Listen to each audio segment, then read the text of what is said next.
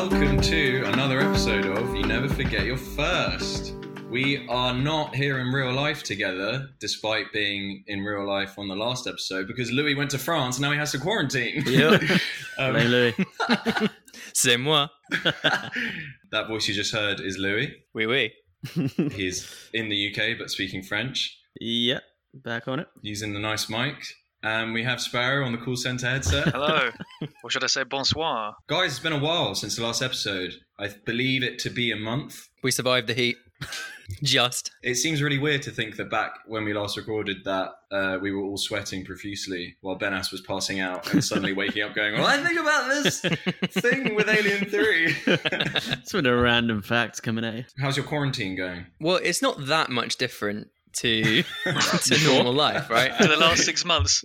Yeah, because frankly, like, all that's different is now you're not allowed to even go outside at all. But, like, you know, when you're working during the days anyway, and you get out maybe for like one 20-minute walk, although that is a precious 20 minutes, it doesn't really change the rhythm of your life any differently to if you're fully quarantining. So I'm just thinking of it as an extension of what was before rather than some new oppressive. Does it feel like jail? It feels a bit like house arrest. Yeah.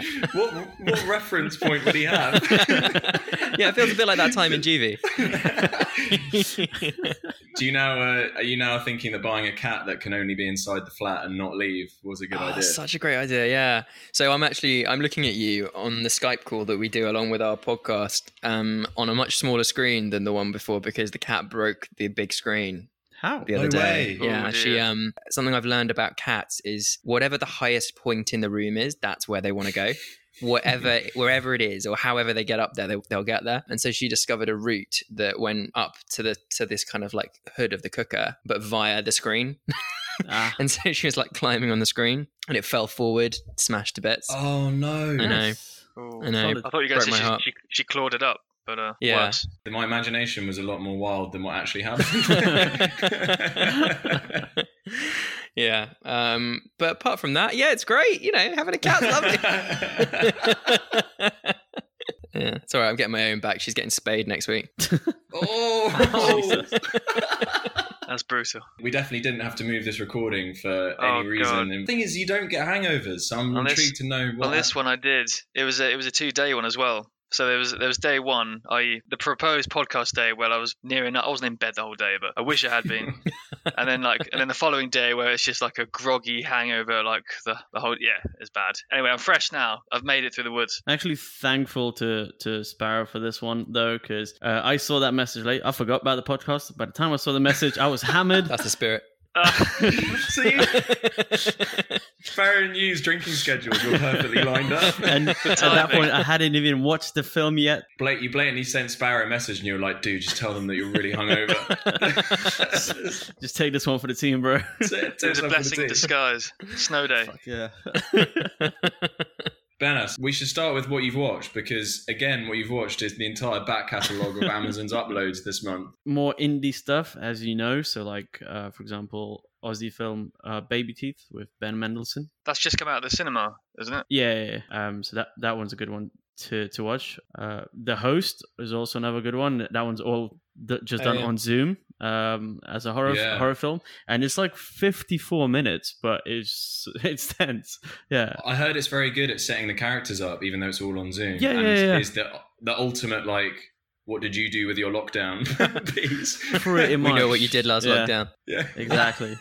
And Winter's Bone, right, by Deborah Granick, which is a DD and such as directorial debut. Yeah, she's done a few things before then, some shorts and I think a documentary film maybe or something. Yeah, it wasn't that's her like solid debut, which I think got Jennifer Lawrence nominated for an Oscar or something like that. I've also seen that you've watched Train to Busan, which I think you've seen before, right? Yes. This is a rewatch. Yes. If anyone who hasn't seen Train to Busan, it's a South Korean film, which is like a zombie film set on a mostly set on a train. It's so good. Tense, it's such a good movie if you haven't seen it. So well directed, and it's funny in all the right places as well. It's and then they've just got a sequel coming out, Peninsula, which was kind of came out to kind of favorable reviews. And then I saw Predestination for like the second or third time. That one is a solid time travel film with an even more solid Ethan Hawke as always. But then this one would lead us into Tenet, which we finally watched, me and Dom. Yeah. Well, I know Sparrow hasn't seen it. I doubt Louis has seen it. Otherwise, we would have had a chat. So basically, the film... Haven't been outside, mate. We're going to spoil the... You should turn back time so you can go and watch it before quarantine. We're just going to spoil the film right here, I think, on the pod. Spoilers, why not? Fuck it. Do a meta spoiler. Seriously, what did you... Because no, but in all seriousness, like on the pod, it's got to be one of the biggest hype films we've done. A spoiler-free... quick review, because this could take up the whole episode. It was really good. You definitely see things you've never seen before, in my opinion, on the screen. Spectacle of it is amazing. It is a film that you have to revisit to get a different watch. There's like things that happen at the start that you get context for after you finish the film. Mm-hmm. So really it's a genius move to just get people to see the film twice. Essentially, but no, it's brilliant. I thought it was really great. I came out feeling a bit like and then the more you think about it, that's the thing, it stays with you, and the more you kind of figure it out in your head after. So I haven't seen it, but I had the most hilarious review from my dad a couple of days ago. He didn't like it, just to go put it out there, but really that's not what's funny about it. What's funny is it was a proper, like, he had an opinion that was a proper, like, remember the invisible Aston Martin theory we had for James Bond? He had this theory. When you suggested the producers were really hyped because the car couldn't be seen, so exactly, like the producers love any idea that saves them money, and so he had the theory that this was a massive money making exercise, because they like show stuff forward and then in reverse in time. It's basically they only need to film it once and then just play it forwards and play it backwards. So is this your dad's iWatch for Tenet? Yeah, my dad's iWatch for Tenet it was just a way of like making half a film but getting twice the money. These iWatches run in the family then. Yeah.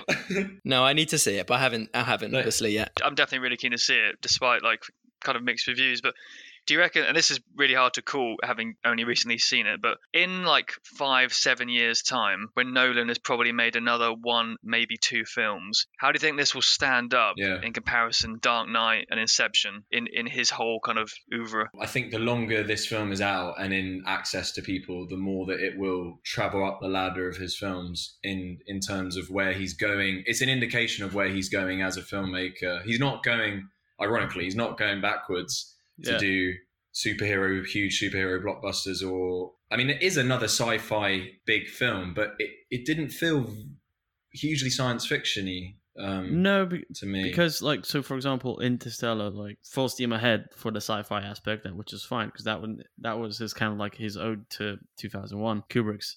Whereas this one, because it's an espionage film, right? So just kind of like hops around countries. That's what I found. So it's a bit of an exhausting watch, I'd say, for sure. It's really relentless. It is. There's few scenes that give it space, but I feel that, I mean, that was by design, right? I think the film probably needed that Dunkirk's pretty exhausting. There's not much breathing space in it. When they cut timelines, you get a bit of space and context to where that bit is.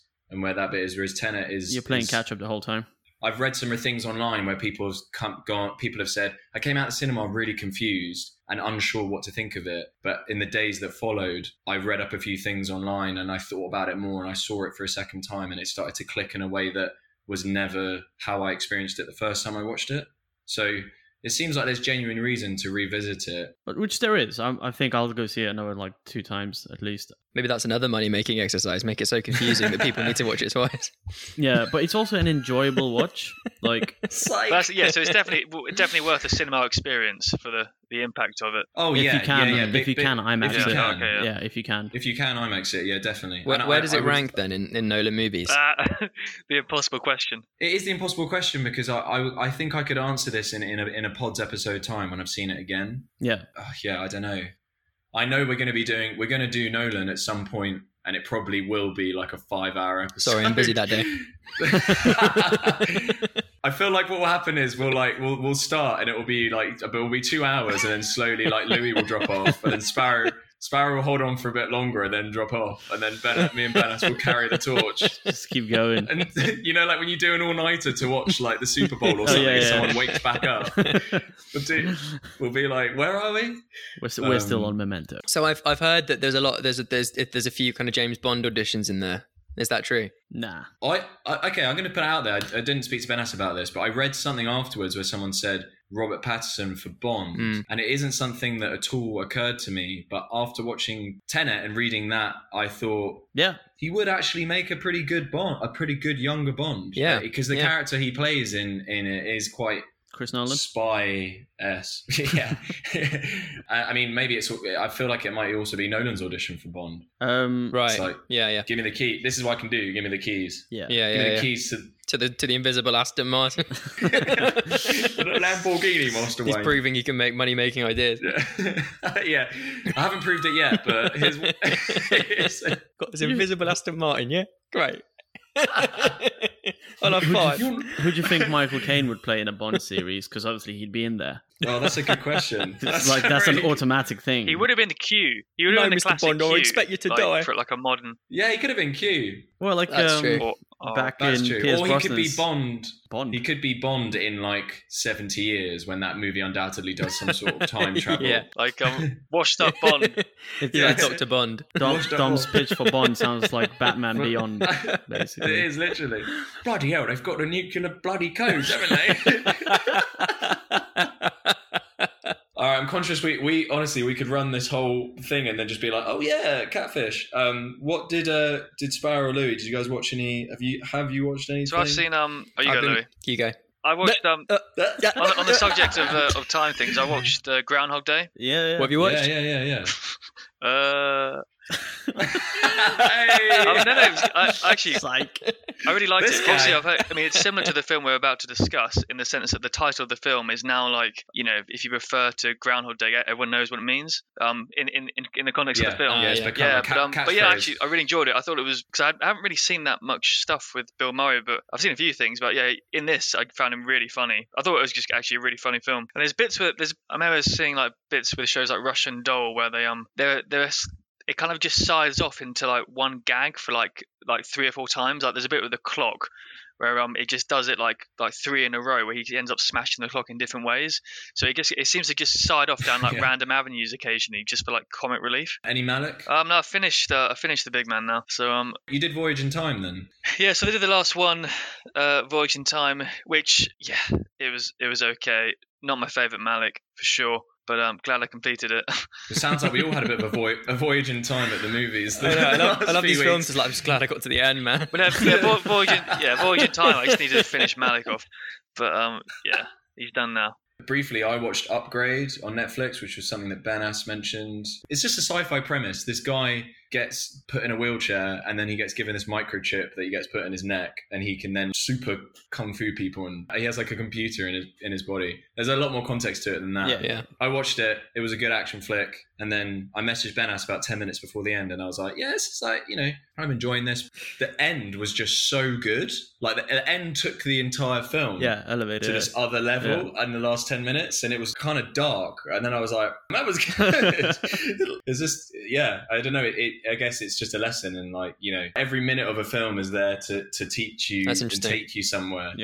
I've been known to like switch off halfway through if I'm not enjoying a film. Maybe I need to discipline myself a bit more. It's like the time I fell asleep in The Dark Knight Rises. Oh no! It's been many episodes since you brought that up. I will not see you fall asleep, Master Bruce. That's why Michael Caine was crying in Dark Knight Rises. I watched this great little film from this little known director who directed War Horse. Don't know if you've heard of that. Sparrow's favourite film. It's called Jurassic Park. and I watched it for the first time. Finally, this is the premiere of you. This was my premiere, like 30 years later of Jurassic Park. Wait, were you not in on Spielberg? Yeah. No, Louis was on Spielberg. Yeah, I seem to remember quite a lot of jokes at my expense at the fact that the only thing I've watched was Wars. Yeah, you're doing Spielberg in reverse right now. Yeah, exactly. I bet there's people listening to this right now. How have you never seen Jurassic Park? Yeah, was your childhood that bad? I was sheltered. I didn't see it for years. I think it's definitely a film that I saw too late because I just didn't enjoy it at all. And I can imagine, Really? I could imagine seeing it maybe if I saw it in its time and maybe seeing it as a younger, like as a kid. Back when dinosaurs were around. Yeah, it was pretty entertaining in like 3 million BC. But I thought it was fine. It was just a bit hammy and special effects are pretty great, mainly because there's not loads of them in places that you would expect. Practical effects, yeah. Yeah, no, good. I'm glad I saw it. It was one of those things like cross off the list. And also, I watched The Truman Show, another 90s classic film. Weirdly, right? So I don't know if I thought The Truman Show would be this really kind of like, chill, sort of lighthearted. And it is kind of quite lighthearted, but there's this really sort of quite sincere thing behind it. And I thought it was actually really similar to American Beauty in like the theme that's behind it. This idea that there's like a cookie cutter world, but it's all very sinister once you lift the lid of it. Maybe that's pretty interesting you say that. I mean, that's quite a few 90s films did that. Well, yeah. To an extent, even Fight Club does that because it kind of reveals the fake masculinity behind it and all that.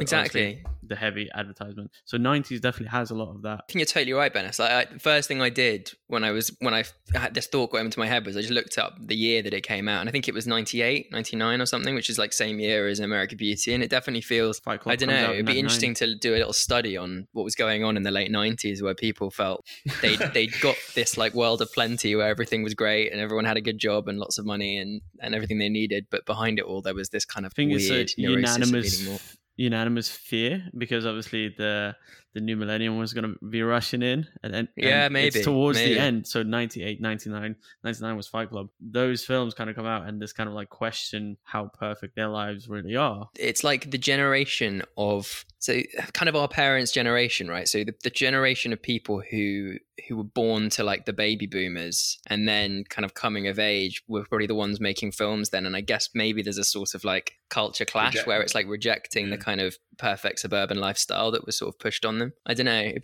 would really be interesting to look into it. Truman gets really entertaining when he kind of cottons on to the fact that people aren't quite what they seem. Like when he goes around the revolving doors and then he goes around it again, like to fuck with everyone, and then like it shows inside and everyone's like, shit, put the stuff back up, he's coming back in. Yeah. I really like that. But then it gets really thematic, especially when the boat goes into the sky. Yeah. And Ed Harris is unsung hero of that film. He's good. He was really great. And he probably has the most important line in it where he sort of says like, he sort of says, why won't you let me into the real world? And Ed Harris says, there's nothing real out there either. Do you know what I mean? I can't remember the line exactly, but he sort of says, there's no more reality out there than you're going to get in here. And I think that's sort of the message of the film, isn't it? It's kind of saying something about the world rather than... It really predicted the whole kind of vlogging, YouTube. Yeah. Well, I was going to say Big Brother. Before that, though, I don't know whether when this came out on TV, but I assume it was after. I mean, obviously it links to 1984, but Big Brother, I think that probably came out soon after the Truman Show. And obviously Truman isn't there by choice.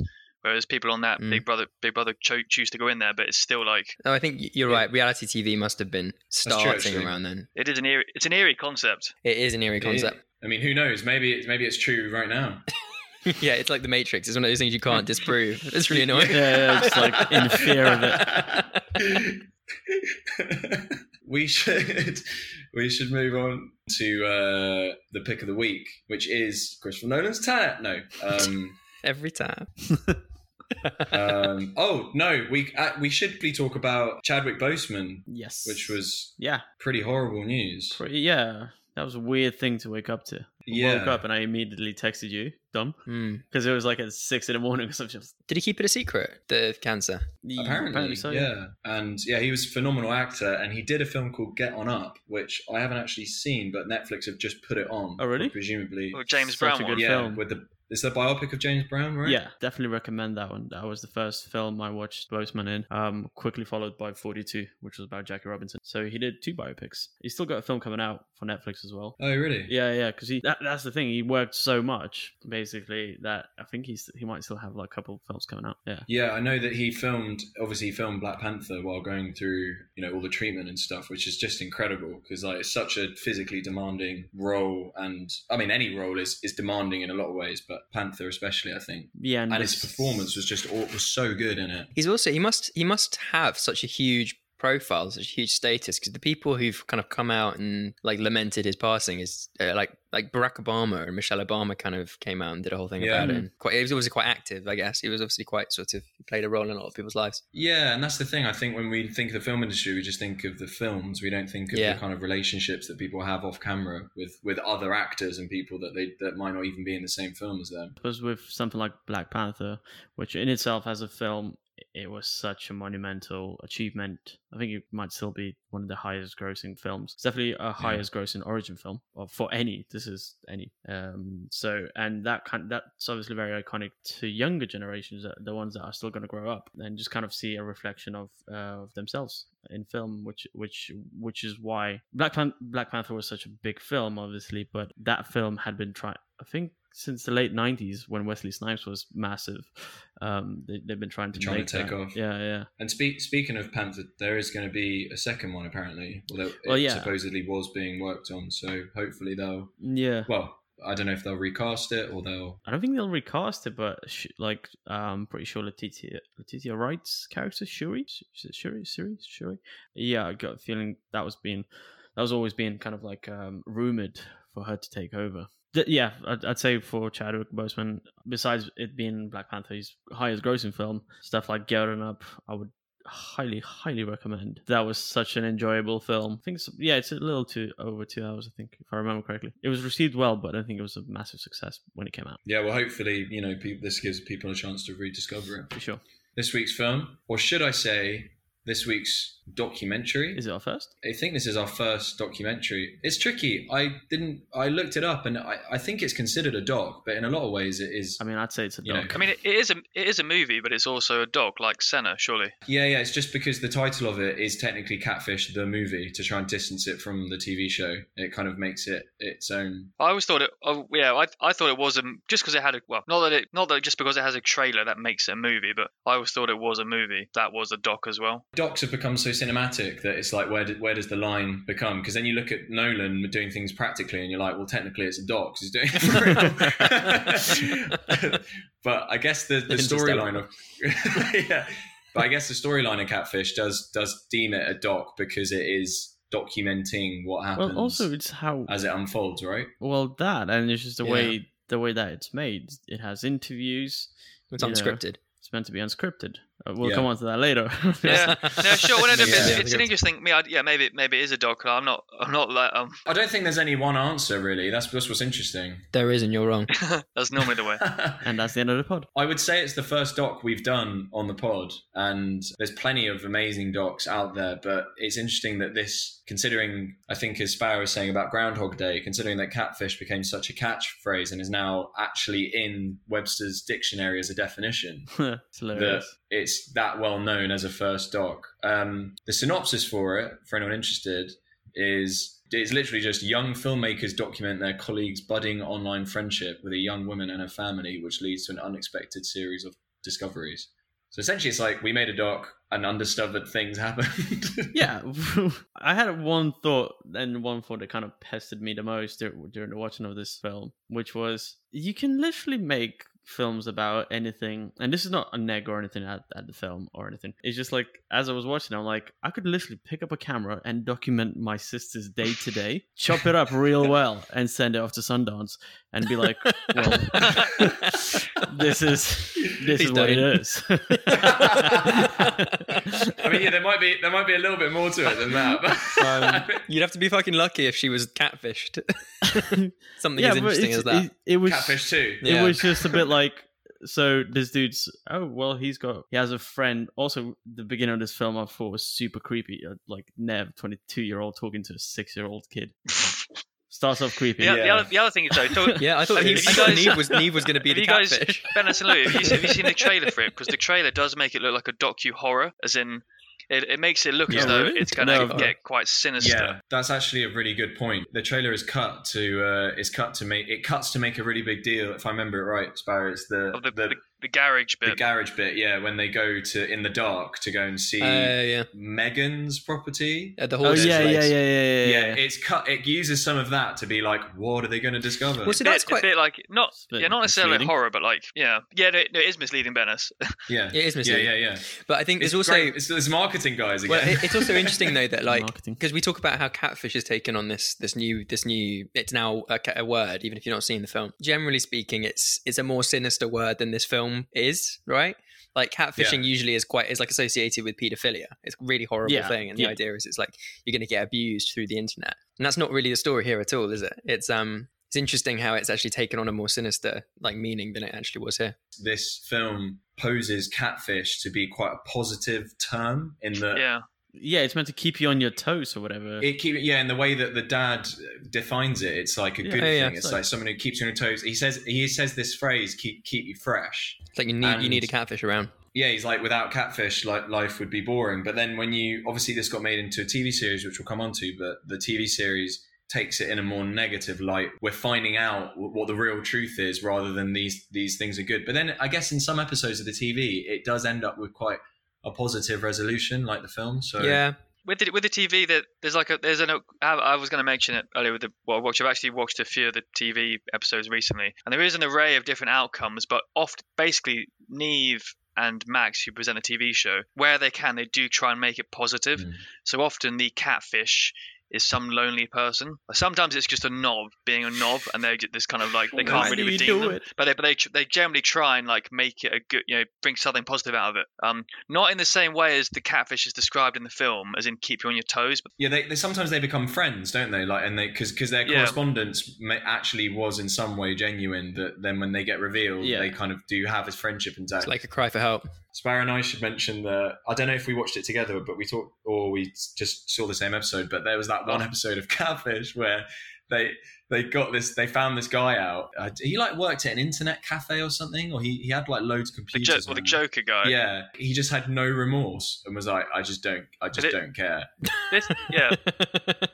This guy literally described himself as the Joker, as in the Batman villain. He's like, I am the Joker. I'm the king of Catfish. But you get some. But this is kind of going away from the film. But you get some people like that guy. But most of the people generally like they try and have some good resolution to it if they can. It's a great idea to turn it into a TV series. Yeah, it is. Yeah, especially because I guess like internet safety was a big thing, and it was on MTV, and it was it was a good thing for kids to learn. But also, what's interesting as well is it obviously wasn't a new phenomenon, right? So at the beginning of the film, before they discover anything, Neve does actually say, "I'm probably talking to some old man here." He's obviously like aware of the concept. People must have been quite wary of the fact that if you hadn't really met someone and you were only talking online, yeah, but then he goes on to be like a truck driver from Oklahoma. Yeah. Or somewhere. It's weird he says that line and goes on to be so naive for the rest of it. So Neve. This actually feeds into my wild theory, but I want to... Okay, yeah, no, this is a good point to make, and it really is up to... we're slightly sidestepping talking about the film because we're talking about the credibility of it, which I suppose is still talking about the film. However, it is true, some people have mentioned that they find it unbelievable that he was a media savvy type as the three that are in the doc. Yeah. How they weren't more quite catfished. But then again, like Louis said, he does mention it at the start, and maybe that's what puts your mind at rest. It's like, well, it's been mentioned now, so maybe it doesn't really. That's like you can imagine them sort of going with away it of the film, and then still given a shock reveal or something, much like Memento. I'm not saying this is Memento in any shape or form, but I'm just saying, it's better. Yeah, way better.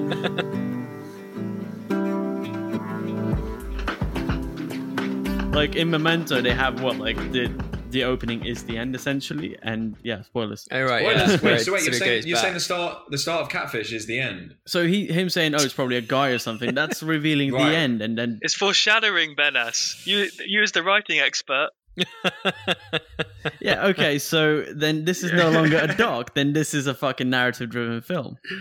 Well, so now you're siding with Sparrow that it's not a dog. I'm just saying this film. It's like the Prestige though. It's like, yeah, how does he do it? Well, he's probably a twin, and then you get that out of the way, and then it turns out Michael Caine. Spoilers for the Prestige. There actually is a twin. So with this, it's like, oh, probably talking to a guy online. Yeah, get it out of the way. It turns out there's one bit of context I'd put with it, which is kind of hard. So the film's been out for 10 years or so. Like, I'm watching it now. Everyone knows what a catfish is generally, but at the time, because obviously it was pre the show and stuff. Like I didn't know what like I said, it kind of created the term catfish. So what I'm saying is, if and when people watched it originally 10 years ago when it first came out, it was unclear what was going to happen. It wasn't necessarily like he may well have met a guy. It might have been someone else, but like it wasn't. Whereas now, if you watch a film Catfish, it's obvious that it's gonna be a catfish. That's true. But at the time, when the word didn't mean that, right, because of the word, it was different. Because of the title. But then the flipping on its head, because you could also say like nowadays people are more safety conscious of what happens online, but also nowadays people meet online more than they ever have. Do you know what I mean? So that's true. I don't know. It's a very dated movie in that way, right? It's like it wouldn't really happen now. I guess a good question is, I'd seen this once before about 6 years ago, but I take it we'd all seen this before. No, I'd seen the TV show, but not. Oh, so you've never seen it? Personally, for me, when I rewatched it, I thought it did such a good job to be entertaining. Yeah. And in a way, the way that they were trying to figure it out and egging each other on is kind of the way that it would be with your group of mates if this was really happening to you and it was being documented. Yeah. I felt like it captured the Facebook era, because back in 2010, like everyone was using Facebook. And it was still relatively new. Yeah, and like all the kind of, Megan's just done a status update, or this is... It's like going through photos. Like no one really does that. It really reminded you of like a nicer, simpler time where Facebook was actually like just your mates. Yeah. Do you know what I mean? Where it was literally just people you knew talking about stuff you'd done. It wasn't whereas now it's like news articles and like some shoe brand like selling me laces. Yeah. Some guy I met in 2008 like talking to me about how he voted UKIP. Like whereas now it's whereas back in the day it was just like Dom is making a coffee smiley face. Yeah.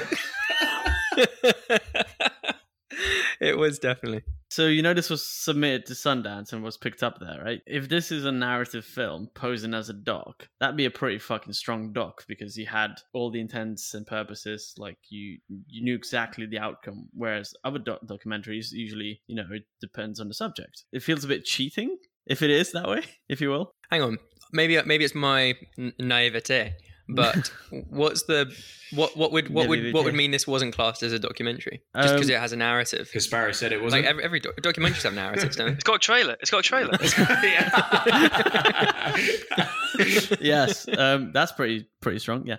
No. What would class it as a film? Well, the fact is, I don't know. The fact that they probably paid people off to partake in the film, whereas in a doc, I guess that's usually after the fact. Like you'd pay people off. So you think in this they asked? You think actors are in it? Yeah. So because do you? Okay. Yeah. Well then, okay, that's interesting. Do you think it's like the Blair Witch Project where they said it was a documentary but it wasn't?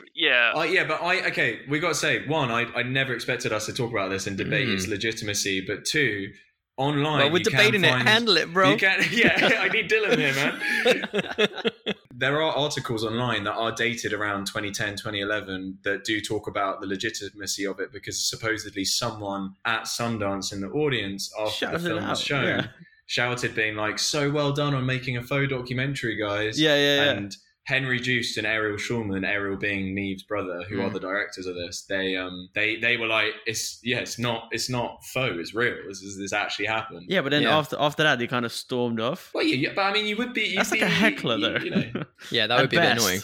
Yeah, you wouldn't sit down and be like, "Yeah, tell me more about what you think of this." The only thing that would make me think it's a bit like it is that it's quite convenient, isn't it? That he starts filming before they know anything. So like the film doesn't start when something interesting happens. The film starts where it's just he's talking to this 6-year-old girl about the art, and then 20 minutes in, that's when they've got the footage starts talking about how they're suspecting something. And the fact that he's kind of like he's kind of forming this relationship with the girl's mum. So I was like, okay, so you guys knew that was going to happen. This guy had hearts for the mum already. I would say the other side though. I would say actually in its defense, defense, the fact that it's the origin of it is about the girl's artwork, and then it kind of sides off into the mum and then the other sister, or obviously not, but like that actually makes it more credible. Otherwise, if it was just going to be a pure fake thing, you'd start off straight with a relationship. It's true. And then it would. Yeah, but it's still just like it starts with just art and the correspondence between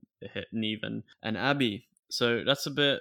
I don't know. It's just a bit like, why? What was your thought process? Why did you start documenting this? I think I agree with that point, but I also can see why they would, right? Because if you're just really into filmmaking and you're like in your early 20s and you're in New York and you've got some time on your hands, you find any topic and you just start making a doc, wouldn't you? When they started to suspect that maybe there wasn't something right, I did read that it's possible that they would have started filming then, and then in order to build a story, just re-film some stuff with him talking about Abby's paintings to give it some context. In that regard, it's still a documentary. It's like a dramatized. A lot of this is hard for us to be like, this is exactly the way it went down. A lot of what we're talking about because we just don't know. Just don't know. Irrespective of whether it's real or not, whatever. I did actually quite enjoy it, but also, not just to clarify, I think it is relevant because also I watched it when it did first come out, which does change the kind of backdrop of it. And obviously it was a rewatch, and obviously because it's called Catfish, I knew what was going to happen. But I enjoyed it a lot the first time, as in not knowing where it was going to go, and then rewatching it, I still enjoyed it. And I'd forgotten the kind of message of the catfish being keeping you on your toes at the end. Actually, I don't like. I get what the man said, but I was like, why is his name Catfish then? It's not like he kept her on him. I mean, it's true. Just identity it's totally different theft? Meaning to. It's closer to identity theft than catfish. Chameleon fish is already a phrase that you can't. Well, call the movie that. No, but that's the whole thing, isn't it? Because like they obviously weren't using that phrase to mean that in the doc, but then because the doc was about that name has now become. It's that like meaning. you can't watch this movie again. Yeah. I think it's interesting what Sparrow says. I feel like it would be interesting to know how would we all react if this had come out 6 months ago or a month ago and we were doing it on the pod, right? You know, without any context of where the word catfish or what kind of cultural storm it will create in its wake. It's kind of interesting to think because now we can look back on it and go, yeah, it's easy to do that, isn't it? I think it's very much of its time because of the zeitgeist of Facebook arriving. Basically, if it came out now, it wouldn't be that interesting. Like you'd sort of know that stuff happens, and it wouldn't be that mind blowing. I really like the thing you said about Louis about harking back to a simpler time for social media because. There's a double edge to when that. When you tag your friends in your photos. But the way that, you see Facebook and the way that people use it, it was a bit nostalgic for me to look back on that and be like, wow, we used to use Facebook. And like everyone I knew was on Facebook. There wasn't really anyone who wasn't. Also kind of shows how badly Facebook aged. Now it's just like getting in lawsuits constantly, just like infiltrating politics and shit.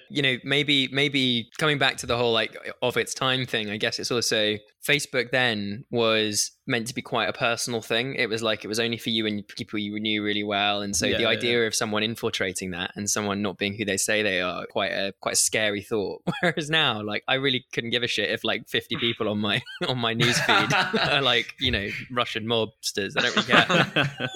I assume they are.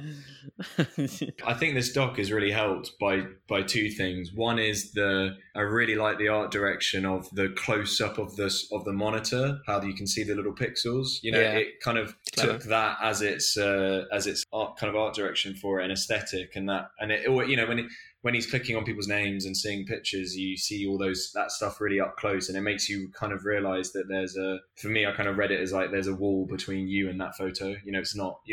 It's on a computer screen. It's not real life. That picture of Megan, although it's there and she's adding you as a friend, it's not real. But the second thing is, I think Neve is just whether he wanted to or not, and he does actually say in the doc, I think he protests to being filmed a lot of times, but he is a strong central performance. Yeah, he is. Like he helps anchor the film. Without him, I feel like, or someone who was much more shy and timid, there probably wouldn't have been a doc. So a lot of it does rest on him being as open. I mean, he talks about the messages he sends, like that scene where he's on the bed recounting it. Oh yeah, he's like pulling the covers over himself. It's just like you do feel like, this guy is bearing everything. Like for this doc. That is true. And so let's say if this film, so it is a doc, right? But if it was filmed in that doc. documentary style where you never see the person who's interviewing, or you kind of see the subject more than you see of the person that's happening, that's kind of observing this too. So let's say if you put Neve out of this equation, this film essentially, it'd be alright. Yeah, it'd be harder to relate to if Neve wasn't there, or if he was behind the camera. Yeah, that's a good point. I agree with that.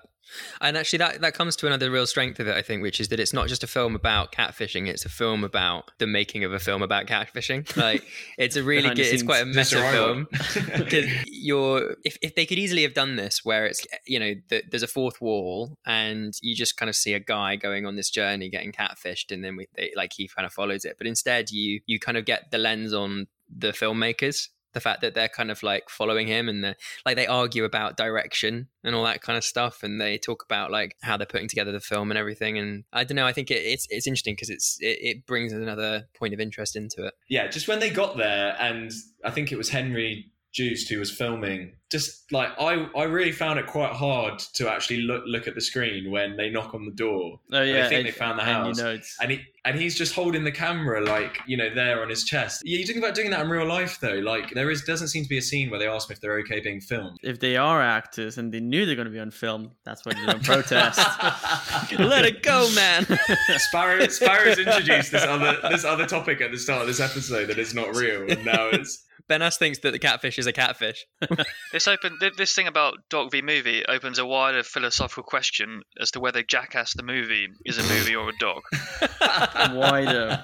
I mean, they should have called it Jackass the Doc. I think the distinction between them to some extent is like, what's going to happen. Like, you set out on the film knowing exactly what each sequence will be and what each scene is going to do, whereas a documentary, the whole point is you just don't know where it's going to end, where it's going to go. I have to say, I think the way that Catfish was edited and put together, especially with the score, I thought it was good. The way it was put together was really, really good. Yeah, it's not just a doc that is edited and is interesting to watch. It's like someone who put that together really understood how to make a movie, and that's why I think we're having this conversation about it being a doc, because it feels the slickness of it is credit to it good, and that is just because there's good filmmakers behind it. If anything, the real Catfish is on the audience for thinking that it wasn't real.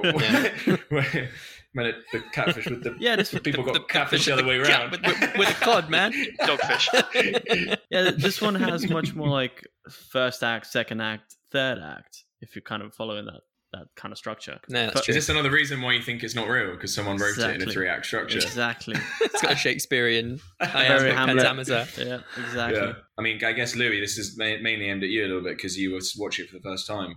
Did you think anyone that they had was real, or like were you just like, fine, they're obviously all not real, it's just more about how this plays out rather than knowing exactly where all the chess pieces land? You obviously knew that he'd been scammed in some way, but had no idea how, like in what way. So it's not clear until quite far into them meeting the family and everything that it's the mum who was faking being is it Megan? Well, everyone. Yeah. Like, because I mean, that's a possibility, but you're like, who the hell was Megan? Did they like hire an actress to like pretend Megan and was the dad on? Like, the specifics of how they've been false around it don't become clear until quite far in. I really enjoyed, this was the second time I watched it, but basically when I think Neve says something like, oh, so is Meg, do you have an older daughter? She's like, yes, of course I do. And this was like after they found out Megan, she's not Megan. And she's like, yeah, I do have she is an alcoholic. She is down in some sort of rehab. And it was a lie, even then. Center. And then like the next shot is like, Megan's not real. Like none of that is real. So I can relate to that though. You sort of get found out in a lie, rather than giving up on the whole thing, you're just like, oh yeah, no, just the one thing's not true. Everything else everything else is totally real. Sure you want to admit that on a podcast? Stop listening, Mum. Yeah, I think that was good to see, like how I suppose you see the human nature of kind of like double down on the lie. Yeah. And how like no percentage of chance like that whatever she says can be trusted anymore. But yeah, he keeps talking to her as if like he's kind of taking it for he's trusting her still, even after being catfished or whatever. That's what I mean. I think he was just a nice guy that he'd gone this far with it. He wanted to know, like, fine, you're not who you say you are, but like, let's figure out what's real about it. Yeah, because actually that was a real pleasant surprise about the film, actually, because like you know from the name of it, from the fact that it's Catfish, what's going to happen, quote unquote, like in the end, right? Where you find out it was all a lie. But I did not see it coming. I did not see it coming that they'd spend another like 25, 30 minutes at the end, basically having found out the lie, then exploring why she lied and building a relationship with her. And that's a really, really, that's probably the most powerful part of it, isn't it? Still choose to like spend a whole day over there. Like they go to the lake with the kids and stuff. Yeah.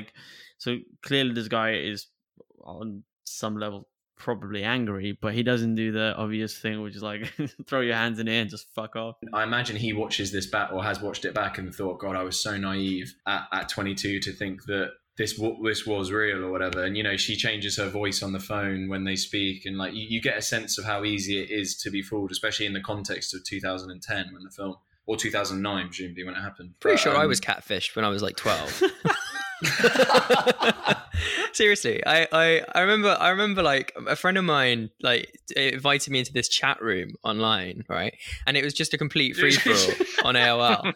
And then I ended up like talking to this girl in quotes, on MSN Messenger. And then we were talking for 6 months, and like we didn't like do anything. We were like 12 years old. We didn't like share pictures or anything. How far did it go? But we shared pictures of each other, like not naked pictures, but just like pictures of each other. And so I had a sense of like of course it wasn't her. Like of course it wasn't her. Yeah. Dom, is there something you want to say? And now we're really good friends. Now I do his podcast all the time. This has been a catfish 15, 20 years in the making. Solid. Yeah. I was just going to say that the thing with Neve was like, his flaw is his naivety, and that is something that's so relatable when you watch it, and I think that's why the doc works so well. I sort of question whether you can call it naivety, because I think throughout the film it's more he wants to believe that it's true, but he doesn't let himself fully believe it, right? Like, because even from the very beginning, he's like, he obviously believes she's real, but he's like, it's not going to work out. Like, we're not going to go out or anything. I can't say I'll even like her until I've met her properly. Like, it's all but he wants it all to be true, and that's really relatable. It's like he's kind of obviously craving that it does work out, even though he's not letting himself get too excited. But yeah, he's a really good central character to kind of like bring together both the cynicism and the positivity. And I think it's really interesting because he's gone on to do the TV show with this other guy Max, who's a filmmaker, but he also then is the cameraman in the show. So Neve has gone on to have a career, and Henry Joost and Ariel Schulman have gone on to have a fairly promising film career, right? Because they did a film called Nerve. Yeah. They've just done another one that's come out on Netflix literally last month, I think, called Project Power, that has Jamie Foxx and Joseph Gordon-Levitt. They did that a couple of years ago, though. Yeah, I think it was made in like 2 years ago, actually, and then it was acquired. And weirdly, lately, I've been reading about the writer Matt Tomlin. I think that's his name. Don't want to butcher it. But basically, he's a co-writer of the new Batman film. He's a writer of Project Power. Back then, it was just called Power because they didn't want to confuse it with 50 Cent's fucking program called Power as well. Yeah, so he's a writer that kind of also stormed on from nowhere, but it sounds like he's working with these two. I didn't even know about that until I started kind of researching a bit for Catfish. They've made Catfish, which you could say is as we have found out on the pod with a lot of directorial debuts, not all of them because there's no rule to it, but that often their first film can be their most famous in the sense of With Nan and I. Yeah. And it's interesting here how Catfish is probably the film that they're most recognised for. But yeah, it's cool that they did a documentary filming their friend getting catfished, and it's led on to a fairly big film career. Mainly from research about Matt Tomlin, who's writing the Mega Man film for Paramount Pictures, and Henry Joost and Ariel Schulman, again, are collaborating with him on that. So I think it might be working as a team for a few years now. Mega Man, which is based on a manga. I think it's a video game series, isn't it? Also, yeah. So they're going to, they're making massive films like Mega Man. It's going to be a big tentpole production.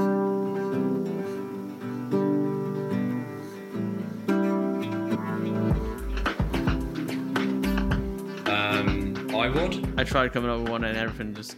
We'll come back to you last. So we'll do IWOD, which is It Was All a Dream, where we all give an alternate theory on what we've seen. And frankly, I'm pretty excited to hear what people have come up with for this, because this is already feels like an IWOD in itself. I can start with mine, which is maybe sounds obvious, I don't know, but to me, it was really strange how the husband of Angela, Vince, Is it? Yeah. I don't know if was Vince his real name, but the picture wasn't, or was I the think name Vince also was not his real? actual name. Actual name, right? So it wasn't his picture. Yeah. He seemed very articulate and very like the bits at the end with him. I was like, we got to make a whole doc out of this guy because this guy like is just so he's just wrapping these ideas up in these like really nice ways, and it kind of made me realize that maybe he is actually the mastermind behind the whole thing, and was never found out. So he isn't in fact the king of Catfish. Not only does Angela get more things wrong afterwards, you know how she's like, oh, Megan is up there and whatever, and then at the end of the film, you know, Megan it recounts 3 things that Angela has said even after she's been found out that aren't real. I chalk that up to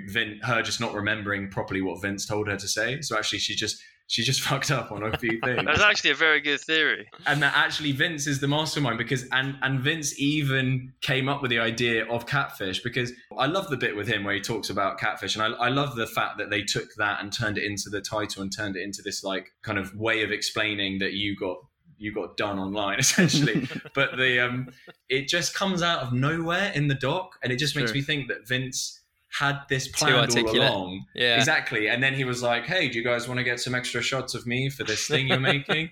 And he sat outside on his porch and was like, hey, you know these fish that go in barrels? I think Vince was the real mastermind behind the whole thing. So you're saying, and that is my idea. Nice. So you're saying Vince was Kaiser Soze. Yeah. Basically. Vince was the Joker, essentially. Because to be fair, I didn't expect him to be that articulate. It might have been the 16th take, to be fair. But try telling that Say story that again. Just exactly like that, but do it again. Fair enough. I didn't see that one coming, to be fair. All right, mine's a little bit similar actually, which is just that it's not so much the dad, but what's her name? The mum. Is it a man? Angela. So my theory is that Angela did the whole thing deliberately knowing that they were going to make a film about it because she wanted to sell her art. So there's a random plug at the end of the film for the where website? it puts her website in there.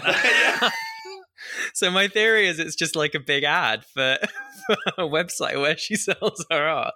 So she was like, how can I sell my art? And so she's like, I know, there's this like filmmaker kind of group who are in New York. So she writes to them because she sends them like a picture of the photo that's in the New York Times at the beginning. Yeah.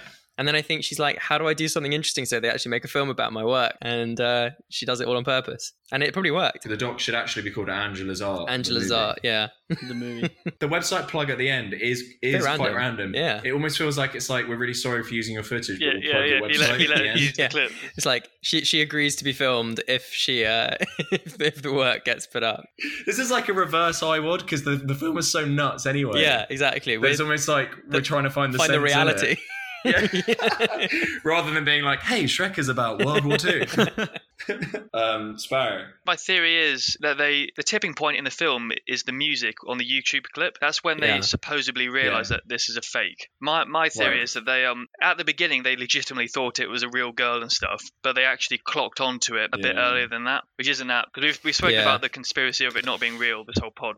That's really interesting though, because that is a possibility that is actually how I think it probably is actually what happened. Because let's be honest, if you were in that situation and you sort of stumbled across the nugget of what could be quite an interesting film, but the interesting bit isn't until they actually go and see them, you would be like, let's just push this a little bit further. Do you know what I mean? Let's just keep this one going. Let's lean into it. Let's just see what we get in the can. Yeah, it's like in reality TV where they visit someone's house and they show like the presenter knocking on the door, and then the next cut is like him walking in the door but shot from the inside of the house, and you're like, you've obviously sent a whole crew in there before the presenter arrived. It's like they didn't let us in the house. It's like behind. It's like, well, you're in the house. Well, I believe it was real, and that even if they've started filming it slightly late, they were able to build a doc out of it. But the film is so mysterious anyway as a concept that it does invite those other angles on it, because it is just how could that happen? I'm not going to push on you, Benas, if you don't have one. Also, you could fill this in by admitting a time you got catfish like Louis did. I would also take that as payment. Are they saying that if we didn't have our videos on, you guys could be anyone right now? Abby's real, right? Yeah. I'm just going to go with a thin one, but stick with me on this. He's always one. the best. So basically, Neve got catfished, but not by the person at the end that we all think he got catfished by. He actually got catfished by a struggling artist by the name of Suzanne Chauffel, who sang the Tennessee Stud performance. So she knew. Oh shit! This is good. So she knew she was gonna that song will be performed because she's gonna catfish him and she's gonna lure him into requesting that song. She plays it, no worries. Okay, so now she knows that film is going to be showcased and probably win at Sundance or whatever. That goes on to do so. But now she has a steady income of 13 grand probably a month for reviewing because now every time they make money, she has to get paid. That is a good theory. So she's set him up to get sued. Exactly.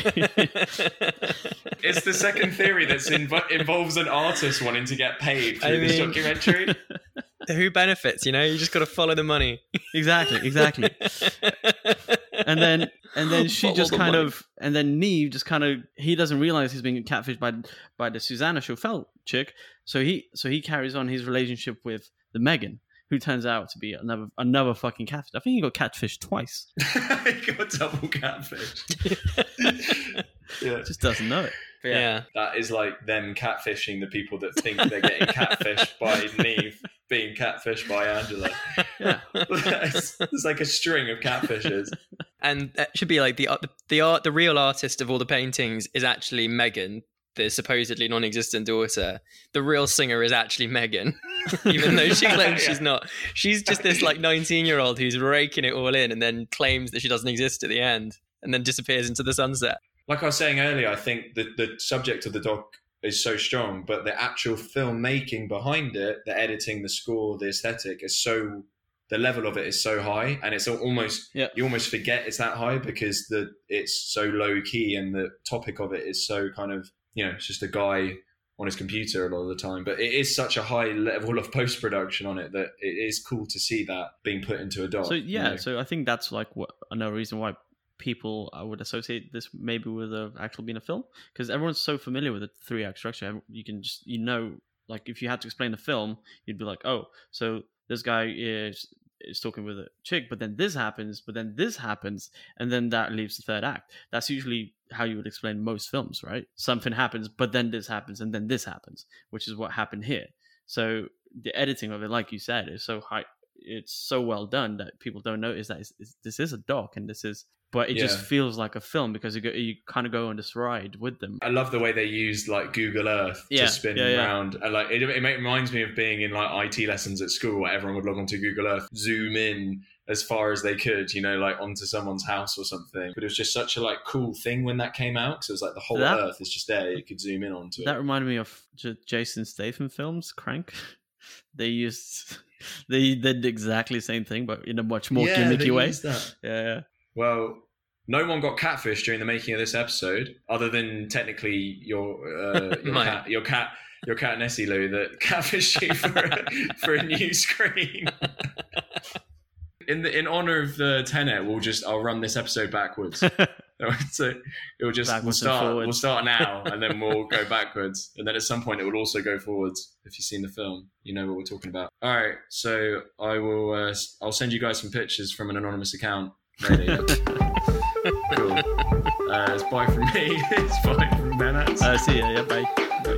Bye from Louis. Au revoir. Bye from Sparrow. See ya. All right. See you later. Bye.